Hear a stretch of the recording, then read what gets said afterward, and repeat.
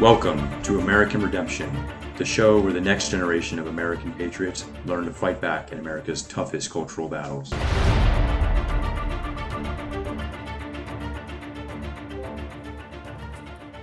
Hello and welcome to episode 38 of the American Redemption podcast.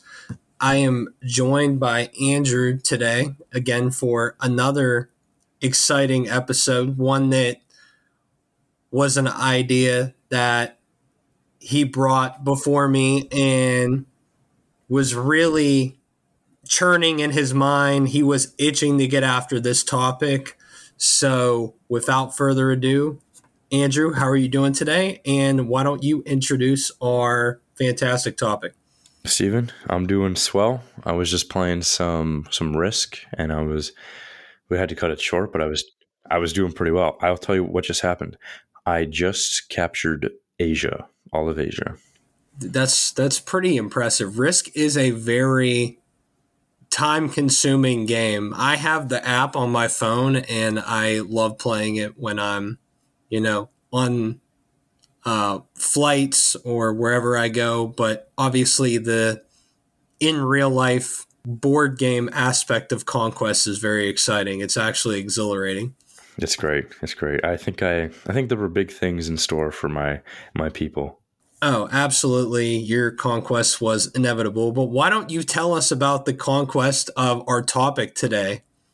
I will. Our topic is tradition. Is the topic we're gonna, because frankly, it's a buzzword that a lot of people use. They talk about tradition, returning to tradition, all this stuff, and I really didn't know what it's about. People talk about tradition a lot, but I couldn't tell you really what they're talking about. So we decided to do a little dive into tradition for ourselves and try to answer what is tradition, why is it important, why do we want to preserve it, what do we gain from it, and then we'll just kind of go from there. So why don't you answer that very broad first question for us? What is tradition? So basically, tradition is just beliefs, customs, and practices passed down from one generation to the next. You have oral traditions, your stories like the Greek epics, the Odyssey and the Iliad were oral traditions. They were stories that were told. And then you have customs. You have like things like the Christmas tree, obviously, tradition. You have family traditions, and you have bigger cultural traditions, or something that's local to a community. They can be relatively recent, or they can be thousands of years old. And most traditions, I don't think you really think about. It's just kind of what you do. So to go all dictionary on you, this was Stephen's edition. The word tradition comes from the English word tradition. Yes, it comes from the Latin traditio, maybe is how you say it, which is from French, from the verb traduire, which means to transmit, to hand over, to give for safekeeping. I like that last part, to give for safekeeping. It's something that your ancestors are passing on for you to keep safe. You can't just let tradition go. And then there's the biological definition, a behavioral practice that is relatively enduring, so it's long lasting. Yeah, and the biological definition is, I believe, just describing almost a trait of a species or subspecies. It's just something that this particular, I guess, organism does over a period of time, and it's their tradition. It's how they survive. Yeah. So I think there's a biological element to it. We kind of watch what people do and we repeat what they do, and that gets passed down. No, yeah, it's something, we have all these sayings, don't try to reinvent the wheel. If it ain't broke, don't fix it. These are all things to lean on our past understanding of things. And, I think with humanity, there is this tendency to throw out the good for great or the next best thing. But all these sayings come about because they are kind of lean on what we've been taught, what we understand, what we know to be pillars of our society, you would say. Yeah, I think a lot of them are pillars of society because I think a lot of traditions, maybe all traditions, serve a purpose. There's a deeper meaning behind them. I think it's obvious with some of them, like weddings. Weddings are a tradition, and there's clearly a lot of meaning behind them, which we covered in a previous episode. But I think the small ones have meanings too. So someone gave me a Christmas pickle for Christmas. Do you know what that is? You ever seen one of those? I have not seen a Christmas pickle. I am not a pickle enthusiast. I know we hang in a circle with a lot of pickle enthusiasts, but I for one am not a pickle enthusiast. I'm not gonna say like I would start a holy war against pickles, but like because I know a lot of our listeners and those nearest and dearest to my heart are pickle enjoyers, but it's just something I don't think I'm going to get bonkers. Behind. You better keep that quiet. I don't want to hear that ever again.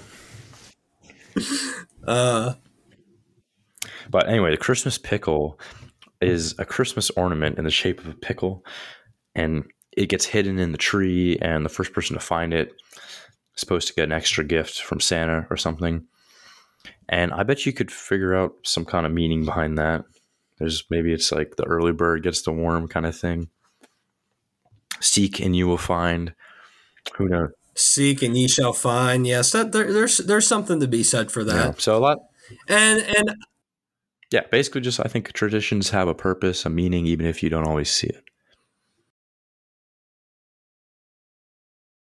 Yeah, exactly. And we go through, all these different kind of traditions, and I think there's a deeper underlying meaning to all them. But I think when we talk about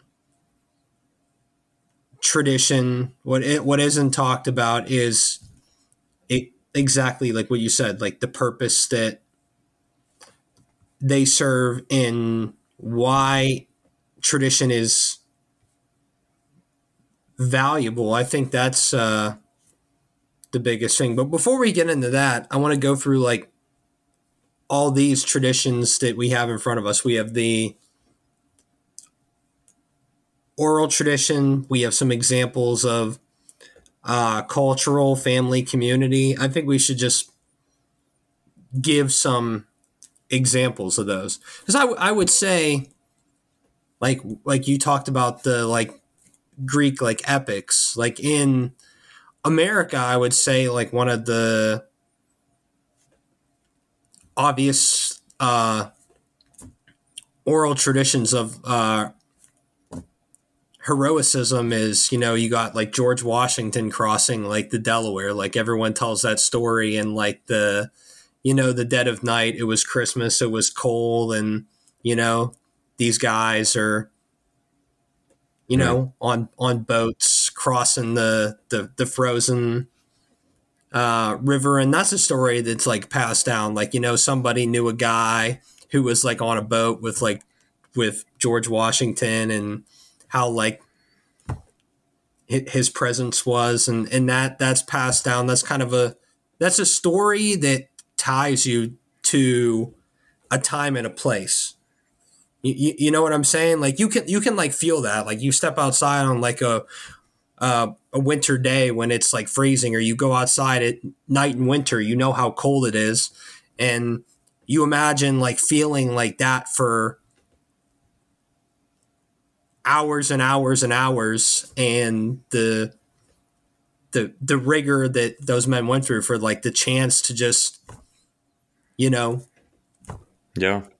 have a country of their own and put it on their back. That really, the stories help tie you to that time and that place. And that's why they tie you to this country, to this nation. And it's clearly it's an inspiring story. Nobody passes down a bad story. Yeah, nobody passes down a bad story. Obviously there's stories where there's maybe more of a lesson to be learned from it than just, oh, this was a very heroic and brave and daring mission. But yeah, those stories, explain where we come from and show us what we can be if we can embody some of those same characteristics. Right. And then we talk about, broad cultural traditions. What do we have as a tradition? Thanksgiving. We That's have an easy one. Yeah. Again, Thanksgiving. What does it do? It's another. Obviously, there's the story of the first Thanksgiving, and I had to explain the story of the first Thanksgiving over Thanksgiving. I can't believe this was to Jacqueline's family. They did not know about Squanto. What? That's insane. They were not aware of Squanto. That's crazy talk. They did not understand Squanto and teaching the Pilgrims how to farm, or helping them farm in that specific area in New England, and then them surviving a winter, and then them coming the next year with a bountiful harvest and giving thanks for the fact that they survived a harsh New England winter. They did not understand the significance of the story of Squanto. So, and that's exactly it. It ties us to a time and a place. Like, how can we wouldn't be here if that wasn't a story that had a positive ending? The Pilgrims surviving a really harsh winter. Yeah. That wouldn't happen. When people don't know their traditions, they don't know the history of their people, they become much easier to conquer. They almost give up. So it's kind of obvious why the left is gunning for traditions, and why many tyrants in the 20th century would wipe away and whitewash those kind of historical stories and traditions. Yeah, 100% agree. And so now I think we can move into why is tradition valuable, and what do we gain from it? Like, what do we gain from following, just our simple, like, small town tradition, like whether it be like going to a light up night of like the town Christmas tree, or hearing these stories about like the first Thanksgiving. Like, what do we gain from these stories? It's a fair question, because a lot of people don't get it today, and I didn't really think about it much before. I mean, but look at weddings. Look at the way people talk about weddings today. A very important tradition with a lot of meaning behind it. And you got a big portion of today's population that says, oh, just a little ceremony and a party, just a piece of paper. We don't need that old tradition. That's the old way. So it's worth asking, what do you gain? What do you gain from these traditions? And I think there's a lot that we gain from them. Number one, I think it gives us a guide. It's a map to follow. I mean, what would you do without it? People who are abandoning tradition today are feeling empty. They're nihilistic. They are depressed. That's one side of it. On the other side, you end up with totalitarians who are forcing you to give up traditions or else. And this is how you end up with the horrors of the 20th century. It is valuable in that we can't. Again, something is going to fill that vacuum. Human beings have to understand, where they come from, to have a sense of belonging in the universe, and have a sense of understanding of a purpose and what they were put on this earth to do. And you're 100% right when you say that we have situations like the rise of totalitarianism in the 20th century. Why does this happen? You know, post-industrial revolution, post turn of the 20th century, post World War One. I mean, World War One is the start of it, and then obviously we have World War Two. But why does this happen in a rapid industrializing age when everyone is getting infinitely richer by all of the standards of what history had mapped out up until this point? And it's because people wanted a sense of belonging and understanding, you know, who they are, what they are, and where they come from. And this sense of, you know, rapid consumerism or coming of age or, or this endless, you know, quest to be enlightened, or, we live in a liberalized society at this point, so we no longer think in these quote unquote barbaric terms, is just absolutely not true. And we're going to get into an article here titled "The West Has Lost Its Roots," explaining that when the West doesn't embrace its culture and doesn't embrace why they pushed forward rapid economic prosperity and everything that we've led into now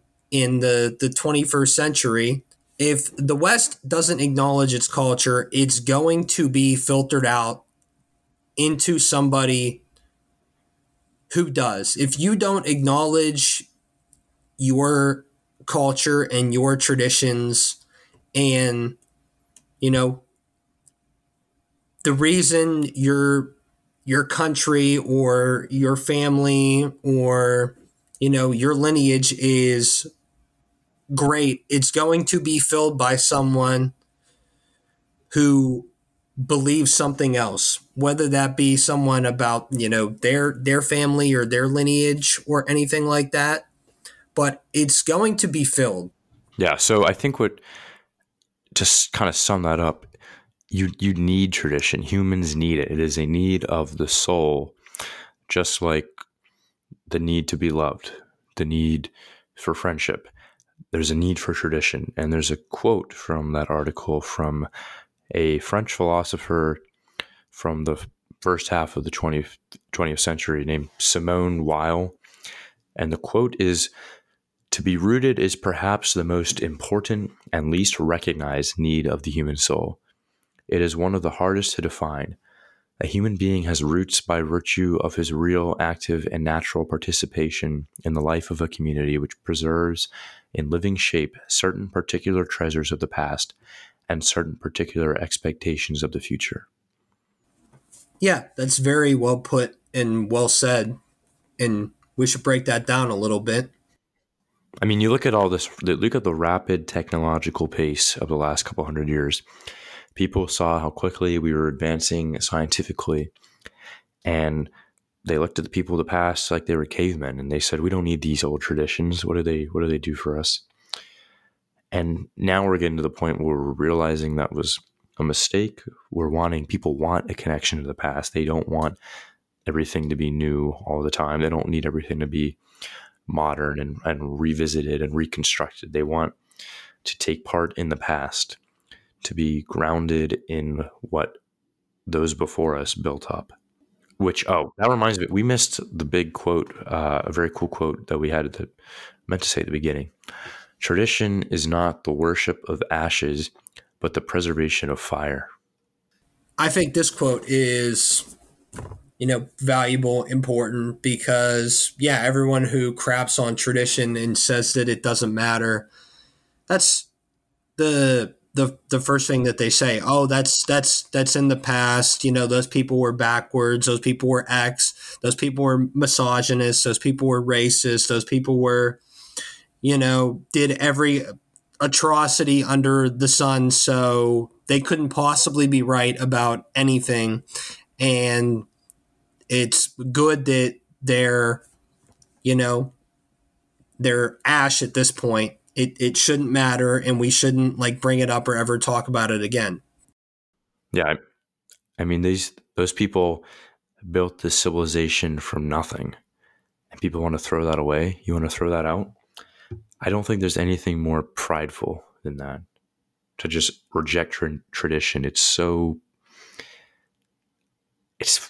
of people who do that are full of themselves. You take this wisdom from the past and say, I know better. Yeah, and anyone who would ever say this has not created or built anything in their entire life. Like you said, the civilizations of the past literally built this. You're standing on the shoulders of giants is really what it is. I mean, I know that's another quote that's out there is cliche, but it's absolutely true. You're standing on the shoulders of men on top of men on top of men who were striving throughout all of history to be a part of something bigger than themselves and to leave behind a legacy. It's literally like you walking up to the most beautiful building in your city and just spitting on it.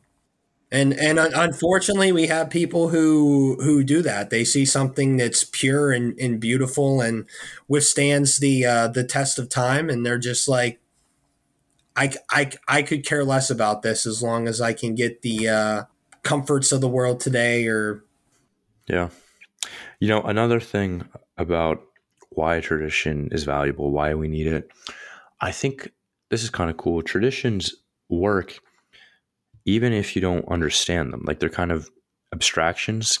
You don't have to understand all the meaning behind them. You don't have to understand the history behind them. They still do what they're supposed to do. A couple examples. Thanksgiving, like your family who didn't know the story, they are still getting the right meaning, the right intent out of Thanksgiving. They're taking time to spend with family and to take stock of what they have and be grateful. They didn't necessarily need to know the history, even though it's cool to and helps it stay alive. It works for even the people who don't follow all of the inner meanings. Or we look at weddings. When there's a wedding at a church and it's done in the traditional fashion, not everyone's going to know all of the meaning behind it, but they are up there making a commitment and they're following something that people have done for thousands of years, and it kind of roots you on the right path. It's a compass that orients you in the world. And when you stray too far from tradition, as society is today, you end up with chaos. Look what happens when quote unquote traditional marriage, really just marriage, is cast aside and reinvented. You end up with chaos that keeps building as entropy does. You have the gay weddings, first of all, and then it just gets crazier and crazier. So we need this tradition. It's the one foot you leave in order, right? You leave one foot in order and you put the other in chaos. That Jordan Peterson talks about, the yin and the yang. Tradition grounds you on one side, and then you can move forward on the other. As long as you have that grounding, otherwise you'll fly too close to the sun. There are things that have worked, obviously things that have not worked throughout history. Obviously we're not using the same airplane today that the Wright brothers flew. People kept working on air travel to make it as safe and efficient and effective as it is today. There was some growth over time there. But when you go from the first flight to the second flight, probably a lot of the same, devices and contraptions were used, and we've evolved on this thinking over a period of time. When you have 2 feet squarely in chaos because you think the tradition of the past doesn't matter, none of the ideas that you've tried, if they're not from some form of tradition. Now, again, we have philosophical tradition, sociological tradition. That's all they're describing for things that have worked. Right. I think you're hitting the nail. You're hitting the nail on the head there. I was wondering where you're going with the planes and the Wright brothers, but that's a good example. We don't keep using the same design. Their design is not a tradition because something better came along. So we only keep traditions if it's something that works. And that leads us to the problem we're facing today. The traditions that have been around for hundreds, if not thousands of years, we have people, modernists, who are saying, no, those don't work. We have something better. And so the big question is, what do they have? What are they proposing? Is it actually better? Yeah, so that leads right into our next point, our question really, is there's kind of this false dichotomy, or maybe it's a false dichotomy, I'm not sure. People pit tradition and progress against one another. They do. Act like you can only have one or the other. So do modernists and progressives, do they not understand the value of tradition in general? Or are they just, is it that they're rejecting Western tradition specifically because they think it's bad, they think it's wrong, they think it's corrupt because it was invented by white men for the most part? I could see both arguments. I think that they're rejecting Western tradition specifically because they tend to want to preserve other cultures' traditions. I disagree slightly. I don't think they would know tradition if it hit them in the back of the head. And no, I think I see what you're saying about them wanting to preserve other cultures, but I also think they want to see the other cultures through their own lens as it pertains, like right now. Like they're 100%. They're trying to topple our society right now and make us forget everything that ever made us strong, ever made us powerful, ever made us respected. They're at all of those things right now, whether it be traditional masculinity, whether it be Christianity, whether it be quest of man to find and carve out a space for himself in the world. Like they're heavily suppressing that. When it comes to other cultures, whether it be Middle Eastern cultures or Asian cultures, I think they want to see that through their lens, and like they almost like look down on people. It's actually a situation where they're like, oh, that's like almost like that's cute. Like these African tribes have a dance, or like this Asian culture has a particular food that's interesting, or these Middle Eastern goat herders do X. But I think it never comes from a place of respect, though. I'm not saying this is 100% all like liberal types, but yeah, that's a fair point. They kind of pick and choose which traditions they value in other cultures, and I think there's two reasons.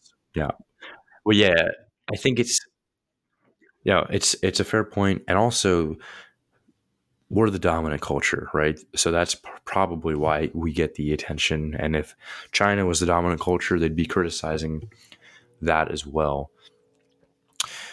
And then it is not all cultures. Like you don't see them trying to preserve Islamic tradition because that goes against their worldview. So maybe they do just reject tradition in general. Worldviews are... They're not compatible. They're not compatible, but also, they fall into, some sort of the hierarchy. Well, oh, they're obviously not white. Yeah, they're not white men. They're not. They don't come from first world countries. So it's kind of Oh, like right. Intersectionality. They have enough like minority points, basically. yeah, Yeah. but they also don't support any of their belief systems. So Yeah. they do try to poke holes in it from time to time, but it's not as much of a straightforward battering ram as it is with Western culture. Now, why do you think Western people are so quick to give up traditions? I obviously we face more attacks on our tradition from the academic institutions and from the media and all these different places. But the people seem more willing to give them up, more quick to let go. We're not as rooted in them, and so Well, yeah, it's because we've lost the plot entirely, and I'm going to talk a little bit about the article that we're going to link in the description here that's titled "The West Has Lost Its Root," and it says, and here is the point so often missed, especially by progressives currently leading the charge in culture wars. Before we could eat the world, we first had to eat ourselves. Our states and economic elites had to dispossess their own people before they could venture out to dispossess others. The ordinary folk of the developed West were the prototype, the guinea pig in a giant global experiment. Now we find ourselves rootless, rudderless, unmoored in a great sea of chaos, angry, confused, and shouting at the world and each other. There's a in continuing with that, it says the more we are pulled or pushed away from our culture, tradition, and places, if we had them in the first place, the more we take that restlessness out with us into the world. If you have ever wondered why there is a de rigueur amongst Western cultural elites to demonize roots and glorify movement, to downplay cohesion, talk up diversity, to deny links with past and strike out instead for a future that never quite arrives, consider this. They are the children of globalized capitalism and the inheritors of the unsettling of the West. They have transformed their rootlessness into an ideology. They are the perpetrators and victims of a great unsettling. It's, I mean, I hate to say it, but the West today, and it's proven, we're the children of single parent households, divorce rate super high, no ties to traditional family life anymore. With two parents in the household, it's much easier for one to do the tasks and duties that are necessary to get through a day, and the other one, explain stories to the children. Well, unfortunately, now we have a situation where, fathers aren't in the home. Mothers are trying to raise generations of kids by themselves. They, are literally just trying to get by from day to day, and there isn't even any talk about our cultural past, cultural heritage. We've been left behind. The West is in this constant cycle of just like trying to quote unquote get by, and it's sad. Yeah, Yeah. they're the abandoned children of global capitalism. Yeah, they have money. Yeah, they have notoriety in like other countries, and they can travel anywhere in the world, but they have no semblance of like where they come from. Yeah, I think giving up on tradition has really had a pretty broad impact that I kind of didn't think about too much before. Doing this has given me a much greater appreciation for it, for tradition. Yeah, I mean, even the last a couple decades, like the very successful like Americans we would like read about, like everyone would have like a story from like, um, Ellis Island or what have you, or oh, like my like great grandparents came to this country. Like my grandparents came to this country. Like, what's the mantra with this generation? Oh, like I left my parents, man. They were holding me back. Like I came up, I did it on my own. Like like the streets, yeah, the streets raised you, and like now you have no grounding whatsoever. Like you have nothing tying you to a time and place, and you have nothing, keeping you accountable to like yourself and like your family name. Like there's something like to that. Yeah. All these people like say like, oh, put respect on my name, but it's like, you know what? You've literally like disgraced like the whole lineage of like of your family because you want to go around and try respecting your own name. Yeah, try respecting your. Oh wow, that's clip that one. Clip that one. Try respecting your own name and your own upbringing and your own family before you go out into the world telling people to put respect on your name. Is that some rapper lingo? It kind of is, man, but I mean, like, it's an athlete thing, yeah, an urban thing, like, oh, someone's disrespecting you, like, oh, put some respect. Why don't you put some respect on your own name? What? Quit relying on other people to put respect on your name. Like, show up, learn something about yourself, learn something about where you came from. Have a little bit of respect for yourself before you ask other people to show you some respect. So true.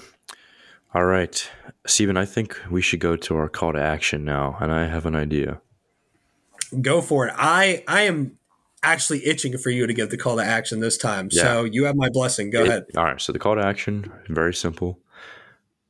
Try out a tradition that has been sort of lost or is kind of just down on the wayside, a family tradition or a cultural tradition of some kind.